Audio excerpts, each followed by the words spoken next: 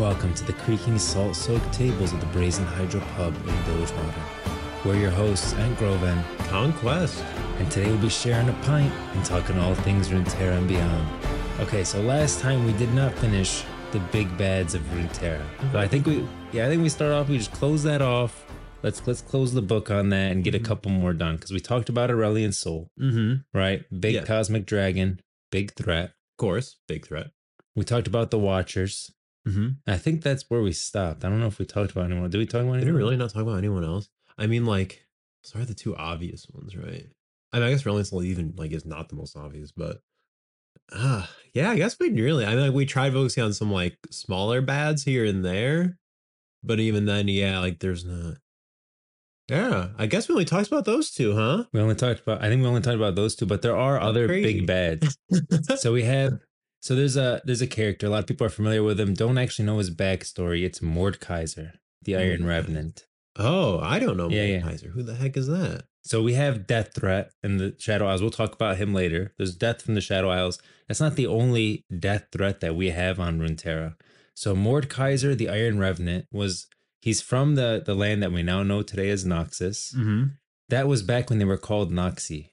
And he was the king. Like, this guy was the ruler. Picture Genghis Khan. That's the kind of guy he was, like, completely dominated the entire area. Oh, geez. Okay. Eventually he dies and he's unhappy with the afterlife. He's like, well, this is stupid. Like, I'm just kind of in this nothing space and I expected more. Yeah. And this guy wanted like Valhalla for himself. That's what he thought he deserved. And so he gets pissed and basically he refuses to pass on. Just from his sheer willpower alone, he refuses to pass on. And eventually these witches get together and they're like, okay, we're going to resummon this guy. And so he basically persuades them. He kind of like manipulates them into resummoning him into this world, but not just as himself, but much more powerful. And that's where he comes back as Mordekaiser, like with this armor and like his will is almost holding together his armor and his form. Oh, that sounds cool. Yeah. And that's when he takes over all of the Noxus. Like, he takes over the whole area. It's not called Noxus yet. And he's the one who builds up the Immortal Bastion, which is like the main city in Noxus. Oh, wow. And that's where he rules. He dominates over all. Eventually, all the other people in Noxus, who are called Noxi at this time, they band together. All the other Noxi band together, and they take back the Immortal Bastion. They don't take it back. They take it over and kill him, basically. Oh, wow. Yeah, I don't know if they take it over, but basically they overthrow him. He dies. Yeah, he dies. Like, they probably don't exactly have a next in line to the throne, but he's dead. They don't want him, is what's important.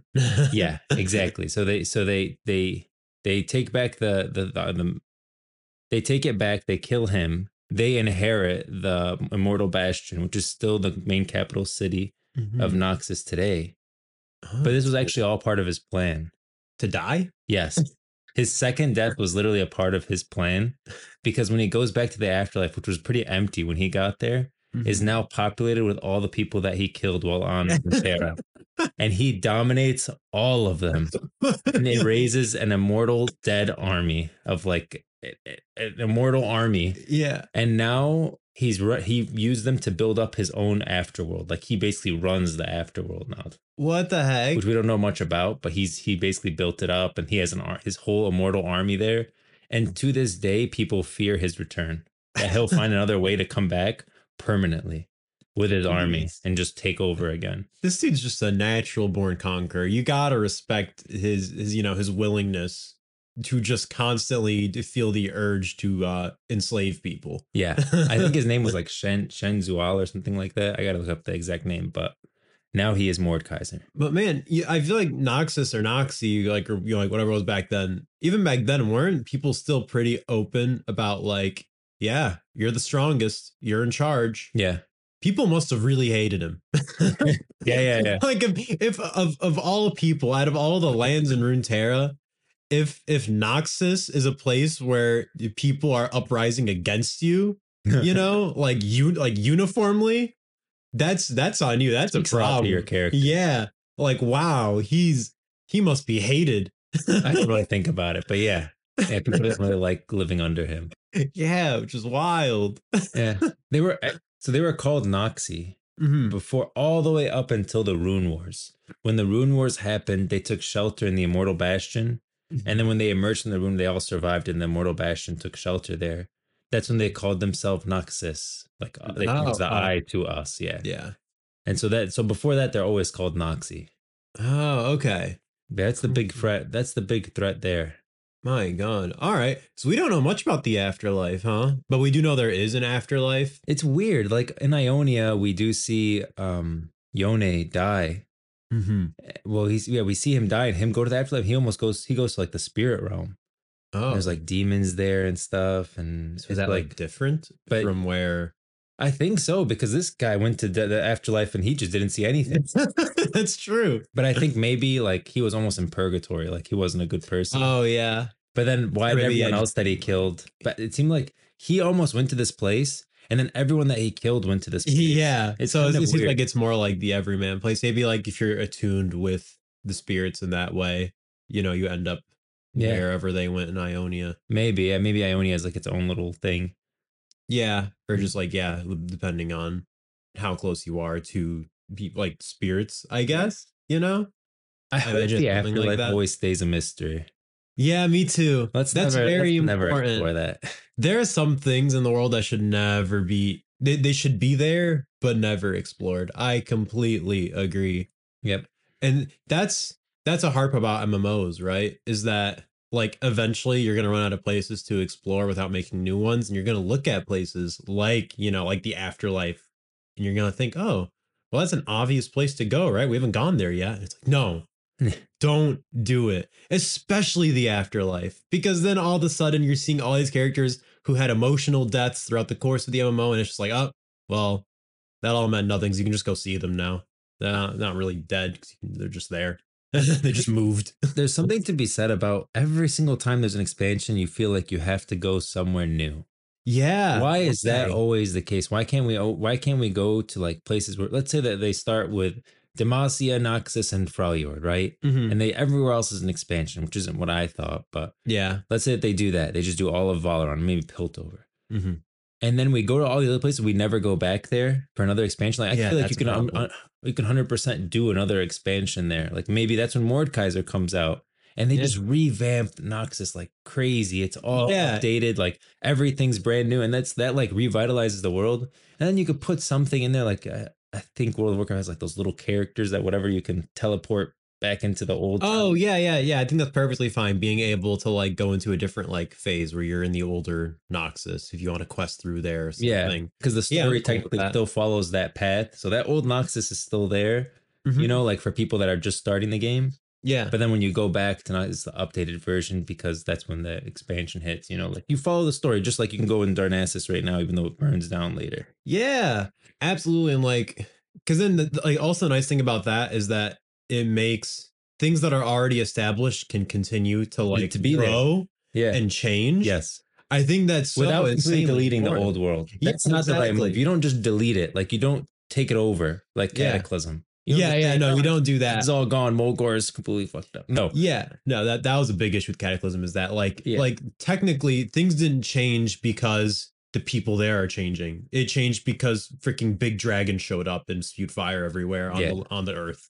Yeah, I didn't like that. There's a big difference, I think, compared to this, where I'm saying like, okay, you have the start, like if you're starting as a Noxus person, that even though that expansion later completely revamped Noxus, it's still that same starting area and that same experience. That doesn't change. They don't have to. Yeah, they don't have to like rewrite everything to fit this new progression in the story. Exactly. And there's this second layer on top that you explore later, and that makes the world feel alive.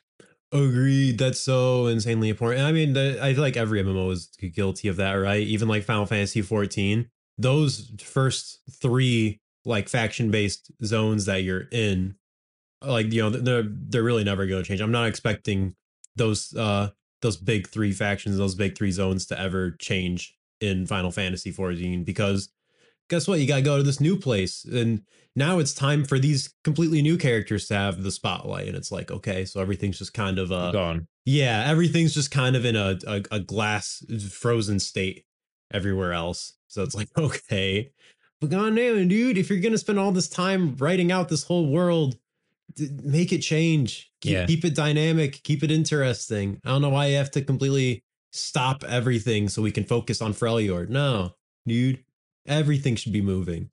Even if it obviously like even if like we have like a Freljord expansion, the focus should obviously be Freljord. But like still, that doesn't mean you can't have other things going on in response to Freljord, in response to like the Watchers, you know, that's starting to like move and shake the earth and things like that. We should have some quests in like Demacia of people freaking out. You know, armies should be moving like around, responding. Yeah, of our armies responding. We should be there helping out, preparing for what's to come. Yeah, stuff like that. You just keep everything alive, keep everything moving, because that's something like most MMOs are guilty of. It's a problem. Yeah, it's all the way down to like Bilgewater. People are talking like we heard stuff going on in the north. And like, how do I want to profit off of it? You know? Yeah, exactly. Yeah, like how am I going to sell arms to Demacia to defend themselves? Yeah, dude, like, yeah, there should be fun little like quests and dungeons and all that stuff. They should be cropping up everywhere, not just consolidated in one place. That's like the only place that's moving with time. Yeah, you know? That's like a really big point for me in the MMO that I want to make sure that there's that one game, Ashes of Creation, right? Where they have like the node system and the world's always changing, and the same thing with the Amazon MMO, New World, the world's always changing. Yeah, I think that they may have gone in like a bit too far and a bit too much focused on the actual that's not like enough. I feel like their changes like node system, right? And this node was controlled by this group, and then it'll be controlled by another group. Yeah, no, their changes like, more like just like structural, superficial. Yeah, high level. It's very like just plain old. There was a house here. Now it's a different house. Yeah, they had that back in Crusade with that little place in the beginning in Hellfire. So you can conquer that main tower. It's Alliance or Horde flags. But I'm talking about like actual change. Like the world is evolving and changing over time, and you're not taking away anything from the past because the past is still there. Yeah, I completely agree. Like the main character is the world, all right, not the expansion of the week. Yes, okay, exactly. Everything should to some extent stay relevant. Does that mean every single zone needs to be updated every time a new patch drops? Heck no. But anytime something important happens, there should be responses where you are in these older zones having things that you have to do. Because then guess what too? That means you're gonna have people all over Runterra. Yeah. You're not just going to have people all stuck in freaking Ionia when the Ionia expansion drops. Yep. You're going to have new players walking out of Noxus, and it's not going to be an empty freaking field. Yeah. I think that's, especially for new players, keeping these original zones relevant is going to be insanely important. And they have no reason not to, because these zones rock and there's so much they can do with them for years. Man, this is making me want to tangent really hard into the leveling experience, but I feel like that's gonna be a video. Yeah. That's gonna be a whole episode. Let's try to really finish these big bads of Runterra, because I don't want it to bleed over into like, oh my god, this is why bads of Runterra. This is why we only covered 2 big bads last time. Yeah, this could have kept going. Yeah, easily. Okay, so the next big bad I will say is, you ever heard of the Darken? The Darken sounds familiar. Okay, so in Shurima. Is it Shurima? No, yeah, I'm pretty sure it's Shurima because we both said Shurima. No, it's Shurima, right? Oh no, it's Shurima. We're good. Oh, okay. In Shurima, you have the Ascended, right, who rise up from the Sun Disk. Yeah, which is the power of Aurelian's soul being stolen. And he has that on him, shoot him off. They're stealing his power via the Sun Disk to raise up Ascended God Warriors. Yep. Now, at this time, back in the past, you have the Shurima and Ishtal, their allies. They work together to build the Sun Disk, and there's Ascended God Warriors in both. Mm-hmm. Acathia, bottom area, does not like being ruled by Shurima. They eventually revolt. They're getting their butts kicked because there's Shurima and Ishtal God Warriors. So it's kind of tough to win there. Yeah. So they try to release this secret weapon known as the Void. Oh, wow. And that backfires pretty badly because the Void comes out, it starts killing. It kills everyone pretty much. Yeah. Indiscriminately. Yeah. I don't think the Void cares very much for either side. Yep. Zillion actually. So we may actually go back to Acathia one day, because Zillion, in an attempt to save as many civilians as he could, innocent people as he could, he tells everyone to come to his tower, and then he removes his tower from time. And so it's stuck in a stasis. The void that was that was getting into the tower, as well as the people, it's just all frozen in time. That whole tower. But back in the regular timeline, time is flowing normally, and Shurima and Ishtar are struggling to fight the void. Mm-hmm. And eventually they win, right? By understanding that the void, you can't really fight it. You just have to let it stagnate. Like without any organic matter or magic, the void just kind of falls into a stasis and eventually falls dormant. Oh, wow. And so that's the strategy. That's why Shurima literally removes Akathia from the map, because they don't want anyone to go near Akathia. They want it to just be forgotten, never to be explored again, and just like this dead zone. No one go near it, because if you go near it, you'll wake up the void. Oh, man. Okay. Wow. That's terrifying. Yeah. We're gonna have to go there eventually. We're gonna have to wake them up. Mm-hmm. And then back in Shurima, a little bit after that, Azir tries to ascend. The sun disk falls, and at this point, like and I can go into a lot of details there, but regardless, the sun disk eventually falls, and the people of Shurima look to the Ascended for guidance, but the Ascended are starting to get like real effed up. What? Because they just fought a war with the void. Oh, yeah. So they're almost like they're like corrupted by what they've seen fighting the void. They start losing their minds and going crazy, and they become Darken. And Darken, they start raising like mortal armies to basically conquer the world. Oh, wow. And eventually, so Darken are aspects that ascended. Are just they're ascended. Oh, they okay. became corrupted. Oh, wow. Okay. Mm-hmm. Gotcha. Yeah. Wow. Oh, geez. Mm-hmm. That's problematic. How long have they been writing this kind of stuff where just all these problems are cropping up and we have yet to solve them? Oh, no, there's more. We're not even done yet. But yeah, there's a lot of problems. And so these Darken, right? Mm-hmm. They eventually, the aspects of Targon, who are the ones that helped raise up these immortal god warriors in Shurima, because they're the ones that, imprisoned Aurelian's soul and started siphoning his power for this future unknown war. Yeah. That they got involved and basically imprisoned all these Darken in their weapons. Oh. And that's why you have guys like Cain and Ionia who are wielding this scythe. Mm-hmm. And that scythe contains the souls of one of the Darken. And the Darkens hold, or look at that new character, what's her name? The dog one. Oh, I know who you're talking about. Anyways, yeah. It's a dog that literally ate the dagger. Oh. that had imprisoned one of the Darken. Wow. Yeah. And so you have all these Darken blades running around, and they're like, basically their whole goal is to kind of, some of them at least, their goal is to basically come back together and reconquer the world. Oh my god, okay. Mm-hmm. Wow. So they're trying to find vessels. Like Cain's guy, the guy that's in his weapon, he's trying to take over Cain, and that'll be his vessel. Oh, wow. Yeah.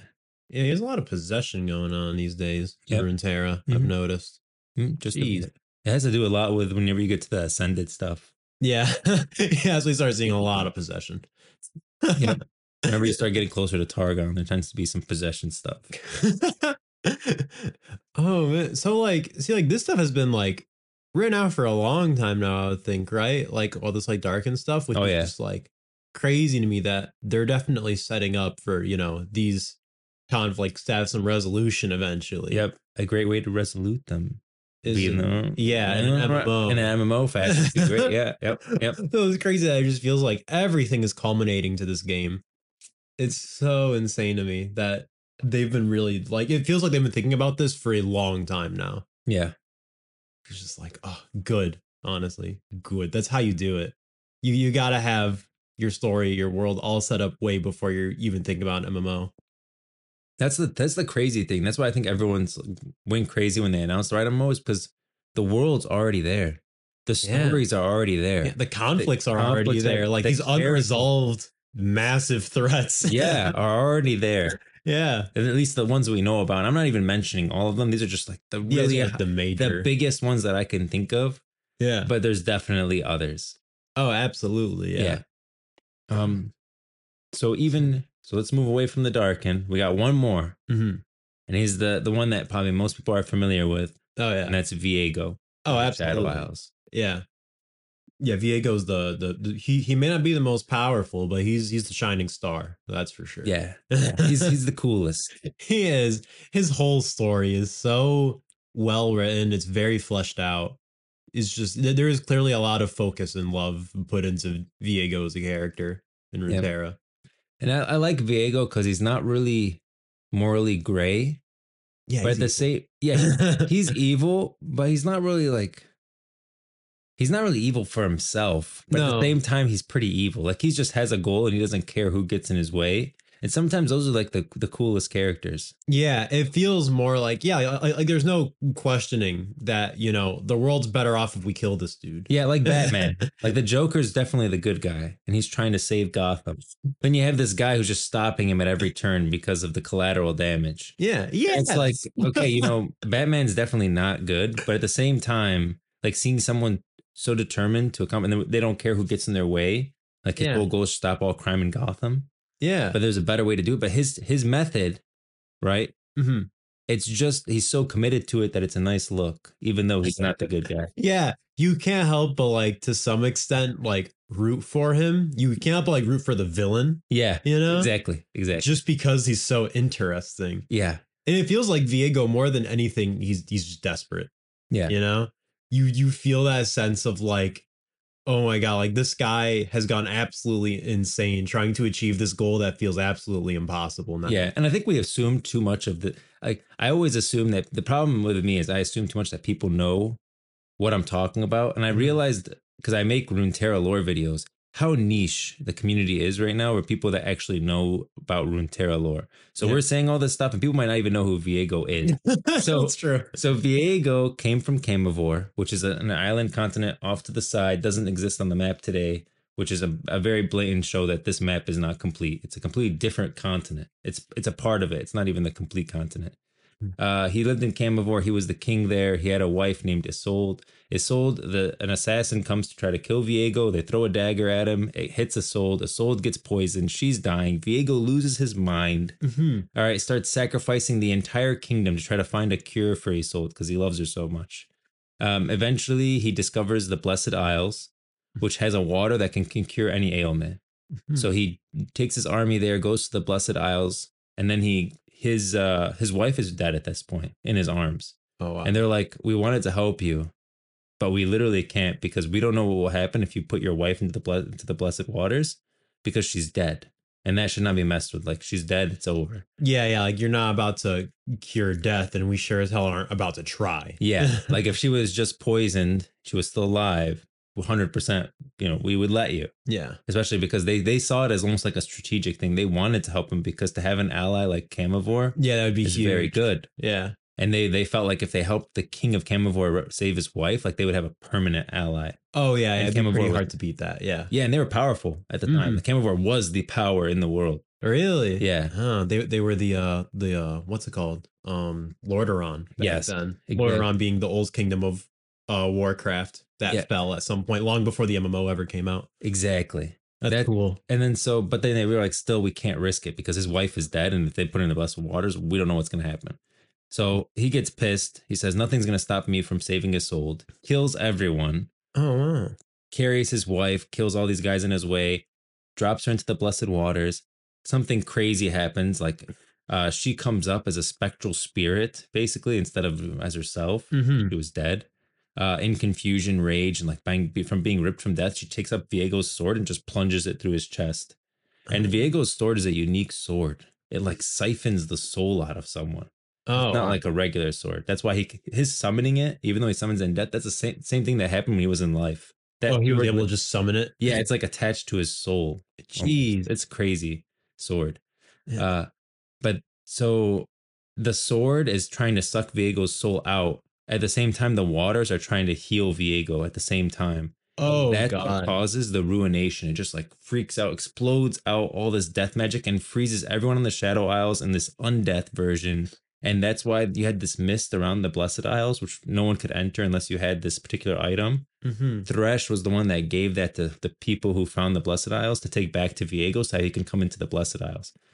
This mist became, instead of the Blessed Mist, became the Shadow Isles mist that we see today, which is the Shadow Isles covered in this dark, malevolent mist. Oh, jeez. Yeah. And if you want to know anything about the Shadow Isles, I got plenty of short stories on it. And then there's also like, you can watch any of my videos on Viego, but that's the gist of Viego. And his whole goal is to rescue Isolde. And every time he's come back before, he basically starts the ruination, releasing all the dead across Runterra. And his goal is to collect all the souls of Isolde, bring them together, and to resurrect her, which eventually he does in the war with the Sentinels of Light. which is a group that just like their whole goal is to fight the Shadow Isles. Oh yeah. And then he does, and then they basically kill Isolde. Oh. And they trap him in Camivore. Oh my god. Yes. At this point, I feel just as bad for Isolde as I do Viego. Yeah, well, she wanted to die. Like, yeah. So in the scene, he finally gets all her pieces of her soul together. That's the Ruination that goes across all of Runterra. You can see cinematics of that. He puts her into the lockbox, resurrects her together again.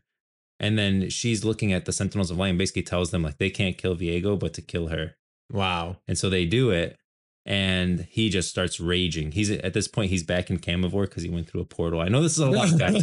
Viego has a lot of story, more story than most characters in Runterra, like by far. Yeah, it's hard to even tell all that. Very fleshed out. I don't want to take a whole hour. Yeah, but he's back in Camivore and he's frozen in basically a stasis by the Scissor Girl from the Shadow Isles. And so basically, right now he's trapped in Camivore with the one person that he literally risked his whole life for and his undeath for. Didn't care what happened to it. Killed by the Sentinels of Light, who are kind of like the protectors of Runterra against the Shadow Isles. They come back to the Shadow Isles, and the Shadow Isles isn't actually gone, and Thresh is there, and he's basically like his whole plan was to culminate all this power from Viego that he was culminating in the Ruination, and that's what allows him to go free. And now he's basically free across Runterra. Viego is trapped in Camivore, and the Shadow Isles are still the Shadow Isles despite Viego being gone. Oh my god. Well then, yeah, that was a lot. I'm sorry. What's especially sad is that Isolde does not want to be resurrected. Yeah. And Viego is just in complete denial at this point. To the point where, God, Viego's pure, evil at this point straight up, and you just pity him. Yeah, exactly. Because he's just insane. He is just a king who has gone mad over the loss of his wife. That was a very long tangent. I did not expect to go on for that long, but Viego's I think you summed it up really, really well. Really? Yeah, okay. you left out the stuff that can be left out and still understand the story. So you did a very good job. I had to get you from Viego's a king, all the way to him being trapped in Camivore, and the Shadow Isles still being the Shadow Isles. And there's so many turns in that I didn't even cover 1/10 of the actual story. Oh yeah, I mean, you can talk about the whole I like Viego and Thresh have a relationship leading up to Thresh's, plan being revealed and his betrayal of Viego just using him. Yeah. And all that stuff. If you want to see a lot of Viego, there's a game, Riot Forge, man. Riot Forge. You know my love for Riot Forge. Oh, yeah. I love Riot Forge. I love every single title that they've come out with. I freaking play every single game twice. There's only one game that I haven't played twice because it takes forever on my second playthrough, and that's the Rune King. But it's such a good game. If you have not played the Rune King from Riot Forge and you want to learn more about Viego and a lot of other characters in Bilgewater, and actually the Freljord, because Braum is there, I recommend that. Rune King is so good. You'll see Viego. It's a great game. Not sponsored. Riot, sponsor us, please. Do you think that at some point in the MMO, imagine why would they even have to sponsor us? I know, as though we would do anything different. It's like a Ziploc podcast. Why would we need to be sponsored by Ziploc? All we talk about is Ziploc bags the whole day. Yeah, exactly. We're doing this for free. They don't have to pay us. Yeah.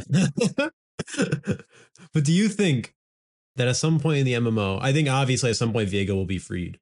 Yeah, from his. I'm scared of when he's freed because now his before it was Thanos. Yeah, that's how I snapped right when I said. Yeah, I know. You just know. Yeah, that's what you do. Thanos's original intentions was pure, right? He wanted to save the universe and he only wanted to kill half the people. Yeah, it's almost like Viego. His intention was pure for Isolde. Yeah, but then when Thanos comes back the second time, he just wants to destroy everything because he's pissed off. Yeah. And that makes him even more dangerous. Yeah, he's even further off the deep end. Yeah. Yeah. I think Viego's going to be the same thing. I worry about if Viego ever comes back, he's going to be like Mordekaiser level. Jeez. Yeah. So I believe it. But do you think he's going to want revenge against Thresh? Oh, yeah. He never liked, he hated Thresh from early on because he felt like Thresh was, he failed him at one point. He was supposed to gather something. I forgot what it was. But yeah, he didn't like Thresh. His right-hand person was Vex, who was a Yordle. Wow. And that bothered Thresh. But Thresh was really out for himself the whole time. Thresh doesn't care about Viego. Never cared about his wife Isolde. He let her in for his own means. I skipped all that during the story, but there's a lot there. Yeah, there's a lot between Viego and they're Thresh. not buddies. Yeah. So I'm wondering, all right, Viego he better never be redeemed. I'll be pissed if he does have like a redemption arc. Yeah, no. But I would love if we have some very, very unsteady alliance with Viego to take out Thresh. I think that would be really Yeah, see, that'd be cool. Yeah, where you're just more- constantly like scared of Viego because you know this guy's unhinged and he wants to kill you right now. Even better. Even better. An unhinged, unsteady alliance with him to fight against Mordekaiser. Ooh. 2 armies of death clashing against each other. That sounds crazy. God, like, I love that he's there in stasis. And it's like almost feels like, why would we ever release him unless we absolutely need him for something? Yeah, like we know it's like, okay, he wants to kill us, but he wants to kill this guy even more. Yeah. And we're gonna have to do this because if we don't, we're dead anyways. So might as well try. Yeah. And we go to Camivore. Oh my god. See, no, Camivore is also an inevitable zone, right? That's an inevitable expansion. Great segue into Camivore. Yeah, we do a Camivore expansion that leads to the release of Viego, which leads into either, Mordecai or Thresh. Like, yeah, we go to Camivore and now we know where Viego is and we end up having to release him for the next expansion. Because, dude, how do we not think of Camivore as an inevitable expansion? It has to be. Camivore, right? There's no way it doesn't become an expansion. 100%. 100%. Dude. So yeah, either way, they better not just make Viego. I'm like, I don't think they will because they're obviously putting way too much effort into Viego to make him just a one-off like villain of the expansion type deal. Yeah. We better not just kill him within an expansion. We better have some very interesting interactions going on with Viego for multiple expansions. That's what I want out of Viego. They've invested way too much into him. He's such a well-written character. Like, I can't wait to see what they do with him. Yeah, exactly. I think there's a lot of potential there for sure. He's one of the characters I'm most excited for to see in the Riot MMO. Like easily, bar none, he's one of the characters I'm most excited to see. I agree, because like we said, they're setting up a lot right now. There's going to be so many threads that are going to be, undone very aggressively and dramatically throughout the MMO. Because that's what this MMO is going to be. It feels like MMO is going to be conclusive to a lot of this stuff. Yeah. Which will also, lead to these big climactic things like Viego being freed and us fighting Thresh and us fighting Mordecai. Like all this stuff is going to happen in the MMO. I'm fully expecting it at this point. Yeah, I'm just talking about it gets me excited. But then, okay, so while we're talking about the big bads, which we've completed, I think the list is pretty complete. We didn't cover everyone. I'm sure someone's going to say there's a character that we missed. I know that, but I'm sure there are. There's plenty of stuff that we missed. But now that we covered the big bads, we talk about how we're going to fight them. And I always feel like I don't want to see Riot reinvent the wheel too much when it comes to this. I know a lot of people are looking for innovation, right? I don't want to see a VR MMO, right? And when it better not be. I mean, like, will I buy the Oculus Quest 3 for this game? Yeah. 100%. Will I be happy? No, probably not. I'll find a way to hook it up to my computer, display the Oculus Quest screen on my computer, and then I'll play it with a mouse. It'll be day one add-ons, for mouse and keyboard support. 100%. I'm fine with there being an option like VR support. That'd be cool. Yeah, sure. Why not? I would do that for a day, and I'd be like, that's fun. Yeah. But there's other things too that I want to see them kind of keep. One of those things to me is the Holy Trinity. I think that should be maintained. I don't like games where it's like you're whatever you want because whatever weapon you're holding, I'm holding. Oh yeah, no, I don't like that either. I like when your character is strictly one thing. Yeah, like you are a shaman of the Freljord. Yes, that's who you are. That's your character, I really like that. I don't know. I like the feeling of being specialized. Yeah. So then that way, when I am standing in front of a mage of Demacia or something, I'm like, oh yeah, we are different peoples. Yeah. Different worlds coming together for a common enemy or a common threat. It feels like you're the same character. When everyone's the same, you do feel like, okay, we're all just the same character. Yeah. I agree very much. Where it's especially if there's somebody who's maxed out in every single weapon skill, every single class on this character, suddenly I feel way less special. And I'm like, oh, I thought I was being helpful, but no, I'm just a little pet for this guy, I guess. Yeah, no, I want you to pick a class and a race. I think that's important. It helps a lot for RP too, right? Then you're not just an everything person. Yeah, you're a specific type of person in this world. And I think that's really cool. There's two ways they could go. Or there's humans, there's Vistaya, and there are Yordles. Those are the races in Runeterra. They could definitely go where like you pick your Yordle, and then okay, your class is decided later, and by what you do and how you pick. And I can see like there is a fantasy to that where you're entering this world, you're just a person, and you find your way towards your class. Yeah, But I do feel like you need to have a class, and you shouldn't be able to just hot swap between them. So I kind of like it where you're picking your class up front, where you're choosing what you are, and that's a big decision. yeah, definitely. Another problem is that the more fluidity you have between, like, the more choice you have in an MMO, one thing every MMO has this issue. The more choice you have, the less choice you have, right? If everyone can be everything in any combination of things, everyone's going to be the same thing. Everyone's going to be whatever the heck the guide told them. Yeah. That's true. That's true. Homogenization is a big issue in MMOs, and it's just the truth of it that the more freedom you have, the less likely you're actually going to use that freedom. The more likely you're going to do whatever everyone else is doing because you're not going to get invited to the raid otherwise. That's just something 100%. I do not want to see happen. Yep. Right? That makes perfect sense. I didn't even think about that. Yeah, if you can choose whatever you want to be, there's going to be one healer that's optimal, and everyone's going to be that healer. There's one DPS that's optimal, everyone's going to be that DPS. One tank. Yeah. And I always see issues like, oh yeah, but like on a casual level, that's not gonna matter, right? You're talking about like 1% stuff. It's like, yeah, but everyone thinks they're the 1%. Yeah. All right. That like completely regular, easy level dungeon, people are still going to invite the person that has the optimal setup for a healer. Yeah, aren't you going to try to do there's a level of like, okay, I want to have fun, but I also want to do my best. Yeah, because at the end of the day, you have to respect everyone else's time too, Yeah, like I may everyone else's experience. Like you're in an MMO, so you're going to be interacting with other people, so you need to kind of pull your weight. Exactly. For example, let's say I want to RP a pirate, and I really like the idea of a peg leg. But if a peg leg reduces my run speed by 50%. Yeah, don't do it. That'd be stupid. Like, okay, we're going to get kicked. I'm not going to invite you. Like, bro, you can barely avoid mechanics because you're too slow. Yeah. That's like that's obviously an extreme example, but it's really the same thing. Yeah. I think it's a very good, straightforward way of putting it. That like, yeah, because I mean, also like in a pug group or a pickup group, that's what they're called, where you just get random people together that you don't know. I don't know how good you are at the game, so like I can't base you off of skill. I'm just gonna base you off of, oh, this guy, if this guy's running optimal healer, he knows how to heal, probably, right? At least he cared enough to look up a guide. Yeah. Compared to the guy who's just running whatever the heck they think is fun. So like, yeah, you need to avoid homogenization with your classes just by like walling them off, like, okay, I mean, like as long as they're somewhat balanced, it should be fine. That's the way most MMOs have done it. And that's the way I think it's always worked best. And then there's also, okay, so I definitely think that you have your class you're picking at the front, but then there's I didn't really say it right. I did say the Holy Trinity, which what this is means that when you go into a dungeon or when you go into a raid, there's 3 types of people.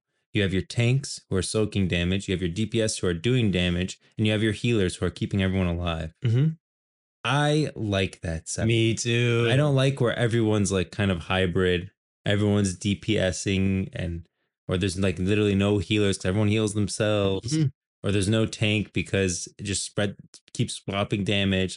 I feel like I really like the Holy Trinity where it's those 3, and I think that should also be carried forward into the Riot MMO. I completely agree. It's the reason why I do not. It's literally the only reason why I don't like Guild Wars 2 is because I never played Guild Wars 2. Well, in that game, there's like maybe one tank, and you have to specifically spec all of your talents and everything into becoming a tank if you want to tank. And even then, you're not really tanking. You don't have aggro. You're just using a lot of defensive stuff to keep everyone around you more defensive, to take less damage. And then you add DPS with some defensive buffs. Everyone in the game is a DPS. Yeah, I don't. And then, you have like your sword of healers, just like I have your sword of tank. You have your sword of healers. You can very closely spec into healing throughout your time playing the game. But even at the beginning, if you want to play a healer, you're starting off as a DPS character that you spec into healing. So it's just like, yeah. And I'm like, but now I feel like we're not working together. We're all just pushing our buttons. Yeah, you are. That's what the Holy Trinity does. The Holy Trinity makes you feel like you are cooperating and you all need each other to succeed. Otherwise, it's just like, well, we need these many people because bigger number of people means bigger damage. Yeah.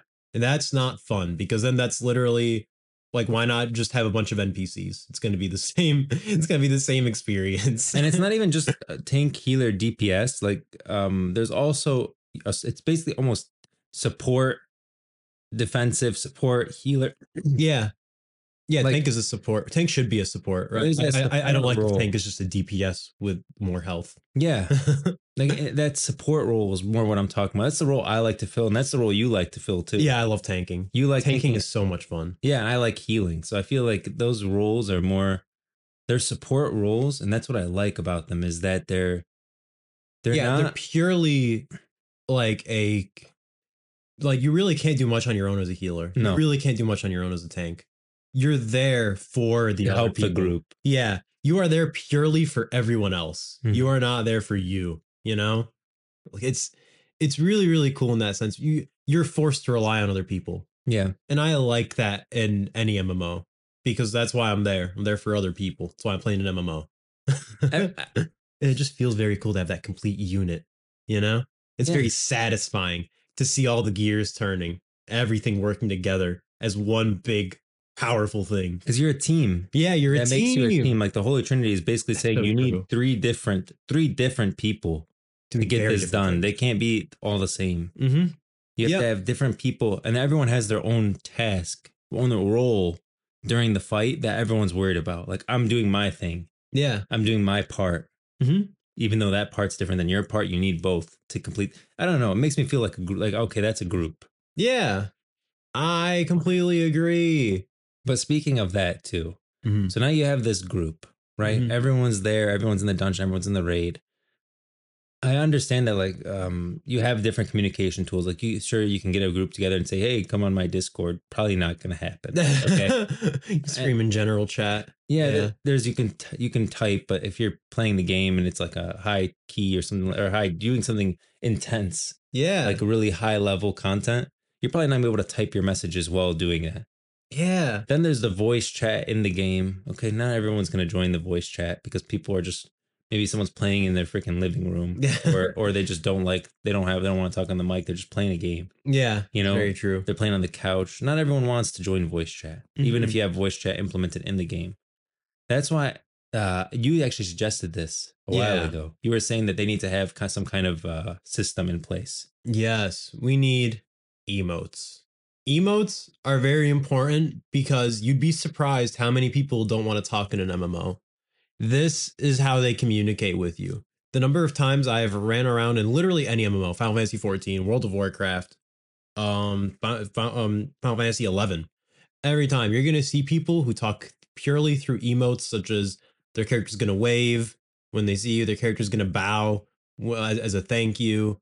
Stuff like that is insanely important. I would like to see this taken to the next level in an MMO. And I think Runterra can do it. I think World of Warcraft has a sort of like voice line thing. I'm sure you know of like how when your character, if you do like /charge, /for the alliance, for the horde, that kind of stuff. I would like to see that taken to the next level to where in a dungeon I can just click a button and my character will say a voice line, you know? I really like the way they do it in Overwatch, to be honest. Overwatch is a really good example. Because you got the emote wheel. Yeah. I hope they do that. I hope they do Apex Legends does it very well too, where it's like this you communicate with your team, but your character is talking, and you're like it's a kind of a wheel. Like you ping enemy here, like or resources here. Pinging is insanely important. Yeah, it's that kind of stuff too. I think emotes are even more important for RP a little bit. Oh, absolutely. Yeah, you need some good emotes for RP. Yeah, and then there's also like this. I want to be able to communicate with everyone without having to communicate with everyone. And I think the ping system and like that kind of thing where you're able to kind of scroll wheel and your character, they hear it instead of just seeing it. Yeah. As long as like, you know, your like default chat message of, like attack here or whatever the heck. Yeah. Moving in 3, 2, 1. Oh man, no add-ons. No add-ons. Oh boy. I mean, hey, that's where stuff like pinging and everything like that comes in. World of Warcraft just recently added pinging. Yeah. Which, by the way, like I feel like, you know, like if you don't like play too many like competitive games, you know, pinging is just like you can put like a marker on the map telling people what to look at, where to look at, especially for like enemies and things like that. If you want someone to like attack a certain enemy first because they're the most dangerous, just ping that enemy. Yeah. Or put a skull symbol over their head.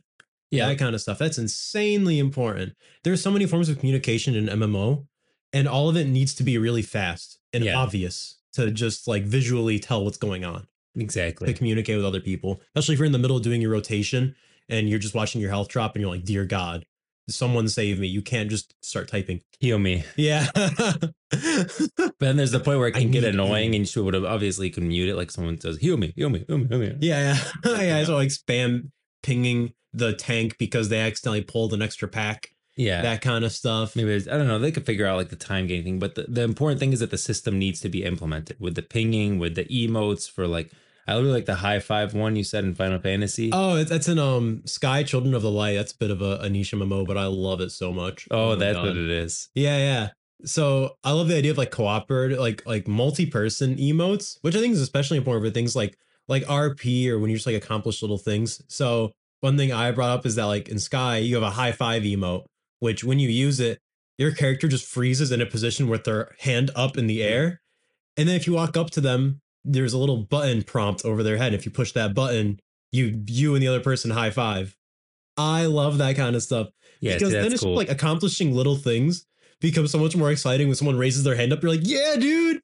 Yeah. And you high five or you like hug, that kind of stuff.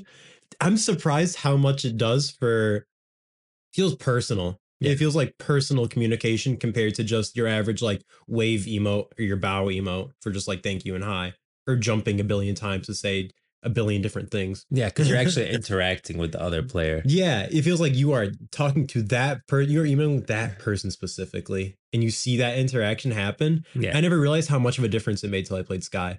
But like we need those. I want it to go far. Like I want it to be like if someone's sitting at a campfire and they're cooking. Yeah. You go sit at the campfire and then the other person will literally grab some soup and put it in their hand and offer it to you. And you could literally say no or yes and take the soup. Dude, yeah, that's literally like the stuff that Sky does and I love it. Yeah. Like little stuff like that is you press that. Yeah, I want full like interaction trees. Yeah, exactly. Like how the interaction plays out. Man, we might be asking for too much. I don't feel like that's too much, okay? Honestly, I don't think it is. I'm not asking too much. I mean, it's mostly just like on the animation side of things, especially with or one thing I freaking love is that the races are gonna be so different in Runterra. Mm-hmm. I think most MMOs have that issue where a lot of their characters a lot of the races look very similar for obvious reasons, right? Their rig is going to be the same, the skeleton's going to be the same. So when they're animating, they're just doing one animation for all the races. Mm-hmm.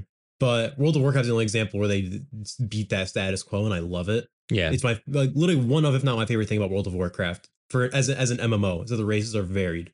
They're gonna have that same thing going on in Runeterra too. With obviously like Yordles better be playable, right? No way they're not gonna be playable. No, Yordles. I refuse to believe that Yordles will not be playable. Their skeletons gonna be very different from the average race in Runeterra, which means the animations for things like emotes are going to be a little more varied for sure. They're probably gonna have to reanimate entire emotes. Like they're not all gonna be doing the same exact wave. They better have some flavor to each race and stuff. So I think stuff like that obviously is going to take up a little bit more development time for each emote, especially if you're doing those interactions. But God, do I hope they do it, because it adds so much.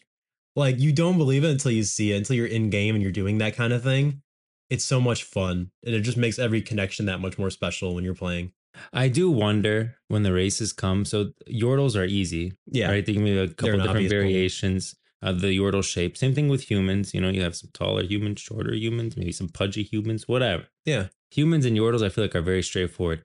Vistaya are a very wide breadth of people. Oh, like they're very different. You have people like you have Vistaya tribe with wings that can fly. Oh wow! All the way down to Vistaya tribe with fins that swim deep under the ocean. I did not know that. I did not know they're flying Vistaya. What the heck? I always assumed they were just the fish people. No, yeah. So the Vistaya all come from Vistaya Shire, which is like this is like the history. We don't actually know this stuff, but this is like the history that we think is true. After the Rune Wars, pretty much all history got wiped off the face of the earth because of like nuclear fallout. Mm-hmm. But the history that we have right now is supposedly they came from Vistaya Shire, which is they were during the Titan War. They were fighting Titans from the sky, and they took in the spirit realm into them, these enlightened mortals, and they became Vistaya Shire. After the war, they started living their lives. Let's say they mated with a human or some other creature. That leads to these variations. Every single Vistaya tribe today can lead its origins to a Vistaya Shire. For example, one of the Visaya Shirei had wings. And so that eventually branched off into these like tribes. All these 4 different tribes have wings, and they all originate from this single Visaya Shirei that happened to have wings. Oh man. Yeah, and then so like the one of them swam, and so all the swimming Vistayan tribes today in the oceans or wherever, they all can link their origin back to that single Vistaya Shirei that happened to be like a swimming Vistaya Shirei. Oh wow. Actually, I don't even think I've seen a picture of a Vistaya yet. Do they have like Nami's a Vistaya? Oh, okay. Yeah, she's like the mermaid person in the Mirai territory. Yeah. Oh, okay. Yeah, there's like a chameleon Vistaya and Ishchal in Bilgewater, or well, not really in Bilgewater, but from Camivore in that book. There's like an otter Vistaya. Yeah. There's Vistaya everywhere. Oh, I see. They're all over the world, and they're different kind of in different tribes.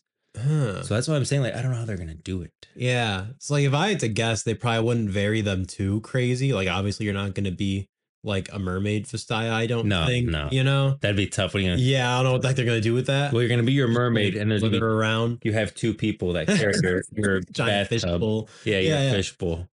No, I mean, like, yeah, they could just do like, they're gonna have that one default Vistaya rig, yeah, and then they just add, like the chameleon look to it, or they add the wings to it. You kind of choose your option. Yeah, and you hopefully you can't do both, because that would just be immersion breaking as all. You better not be a flying chameleon. Yeah, unless that's a possible thing. Yeah, but I definitely see that happening, where it's kind of just like customization. You just decide what tribe you want to be RP wise. I like that. Yeah, I like that. So you kind of like, you can customize your Vistaya a little bit to be from the tribe that you want it to be a part of. Yeah, I mean, that's how I do with the Mag'har orcs in World of Warcraft. That's true. Where Mag'har orc, they have all sorts of different skin colors and tattoos and stuff, and you just pick a skin color that matches that like type of look that you want, or what tribe you want to be part of.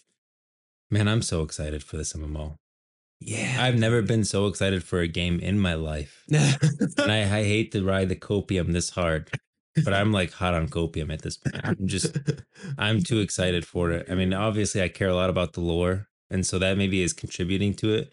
But I played World of Warcraft for a long time, and I never knew as much as I know already about like Runterra. Oh yeah, I bet. I mean, after your catalog of videos. Yeah. One thing about it, so I really like to read. And so that's really what initially got me into Runterra. Is I just like reading personally. I like reading books. I worked in a library for a long time. Yeah. Yeah, that's like my way to absorb content. My favorite way to absorb content is reading. Yeah, I agree. In terms of like long stories, like long format, like overarching like events and things like that. Yeah, I agree. I think reading's a really good way to get a story across. The thing is, so that's what initially got me into Runterra lore, because I just started reading stuff on their website and reading the zones and the stories. And then I got like Realms of Runterra, the book. And then I was like, oh, there's another book called Ruination. So I got that and I started reading it. Yeah. And that's what got me into the Runterra lore, was reading. But a lot of people don't want to read. Yeah. And that's not, like they even said, that's not the best way to distribute content to the player base. And so they're trying to look for other forms of ways to get that content out. I've tried to make it pretty digestible on my channel, I think making videos for short stories and stuff, and animating it and doing voices for like different characters.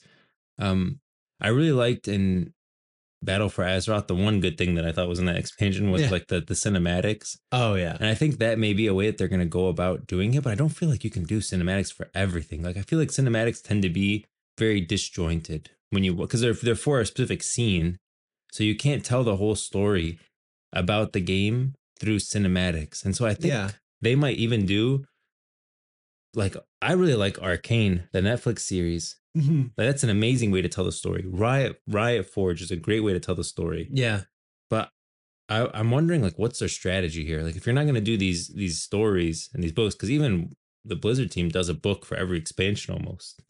So what ways can they introduce new players to the lore who have no experience to the lore whatsoever? And I'm gonna do a video that's like introducing new players to the lore from scratch. But what's the best strategy for Riot going forward for this? Yeah, for introducing new players to lore. It's tough. That's a very good question, because I mean, obviously the nice thing about short stories and books and stuff is that it's way less like expensive in terms of time and money for them, which means they can put out more. Yeah. Right. That means more lore, more setup for big events, more setup for everything that's going to be happening in the MMO. But yeah, at the end of the day, how many people are going to enjoy that compared to a Riot Forge game or a cinematic? But then those things are just going to be way more expensive. I mean, obviously they can't tell everything that's going to happen in the MMO. You know, you got to leave some stuff there for the MMO to happen at its own, like inside the game. Mm-hmm. So, yeah, that's tough. They definitely can't do like cinematics, I don't think. It's too hard. Like, you can't just do cinematics, try to tell the whole story. Yeah, exactly. Like, Battle for Azeroth, the way they did it was like they told one character's story and they really only told the major events of that character's story, of that character's arc, Sarfang. Yeah. Right. If you watch them all, you can get like an idea of where the story was, but you won't get the full story. You'll just understand like, okay, this happened and this happened, this happened, this happened. But yep, that's exactly how you're missing so much in the middle that you're kind of like those just they're disjointed at the end of the day. Yeah, you're missing what leads him to these places and these how he is like emotionally. You know, you're missing those transitionary periods. Yeah, you can kind of see the big moments. And you have cinematics don't really work in that sense. Yeah. And you have Arcane, which is like, okay, that's a full story though. Yeah, I mean, that's leaves also nothing for the Riot MMO. Like, you want to be able to get some story in the Riot MMO. Yeah, exactly. I mean, that's also why I always come back to Warcraft 3 because that was the most perfect setup for MMO I've ever seen in my life. Yeah. You play as the villain, you see his motives, you see everything about him. And in the end, it still feels like, you know, okay, what's next? Yeah. Like you love that story, you love everything that happens in it. It ends with a big climactic, conclusive battle, but then you still know the Lich King is there. You know, the final cinematic is him putting on the crown, becoming the Lich King, and he's just sitting there on his throne, waiting for what's to come. And it's like, oh, dude, stuff like that is so impactful, and that leads to such amazing things going on in the MMO later on. So, like, with Riot Forge games, I hope they do something like that in the future. Mm-hmm. Like, I hope they, you know, they still have their own story, but they still leave some loose ends. Yeah. To tie up in the MMO. That's what I'm hoping Riot Forge is there for, honestly. I'm hoping Riot Forge becomes Warcraft. Nunu, definitely an open end on the end of it. The Mage Seeker, definitely an open end. Good. Rune King is definitely open ended, even though we do see Diego that's right. Going forward. Convergence. Convergence is kind of like its own. It does have an open end, but it's very much like its own. So I don't think Convergence is going to be canon. Really? I think it's canon, but only it's in a different timeline because so Convergence at the end, when you see it was spoiler, fast forward a little bit if you don't want to be spoiled. But at the end of Convergence, Echo's future self flips through a bunch of portals of different timelines, and one of them shows Arcane. And they already said Arcane is canon. So that's the timeline that we're on for the Riot MMO, in my opinion, because I think that's what the canon timeline is. The whole point of it's for the Riot MMO. Yeah. And one of the timelines that he sees is he sees. So it's not his timeline, is what you're saying. Yeah, that timeline that Convergence is in is not the same timeline that we're in. Yeah, so that's not the Echo that we know. Have. Yeah, exactly. That's kind of cool. Yeah. I really like that, actually. Yeah, so I hope it's still canon, but he's literally the boy who shattered time. Yeah. So I hope that in some way, like it's still canon. It's just on a different timeline. it is canon, but it's not gonna like be as impactful as the other stories in the Riot MMO or in Runterra in general. It's just not as impactful because it's not the timeline that we see all the time. Exactly. So yeah, like it's still canon, just not as impactful to the world as a whole. Yeah. But that's still really cool. I like how they can do that because that means they can make all sorts of crazy stories. Yeah, in that timeline. Yeah. And like, of course, you know, I'm sure at some point we're going to meet Echo, and I wouldn't be surprised if we can do some timeline shenanigans at some point. Oh, yeah. You know, hopefully nothing too crazy. I don't want to, you know, start invalidating everything by just being like, oh, yeah, in this timeline, everyone that died, yeah, they're still alive. They're still here. No. That kind of stuff. Like, don't find excuses to like, don't be lazy with the timeline stuff. Make it interesting. Don't make it like a cop out. I really liked Convergence Echo though. Like in Arcane Echo, they don't really explore him enough, so I can't say whether I like him or not. Like he might have parents and stuff. We don't really know his backstory. Oh yeah, that's right. That explains that a little bit better, right? Yeah, the whole parents thing. I liked in Convergence, he has like parents and stuff. Yeah, I don't know.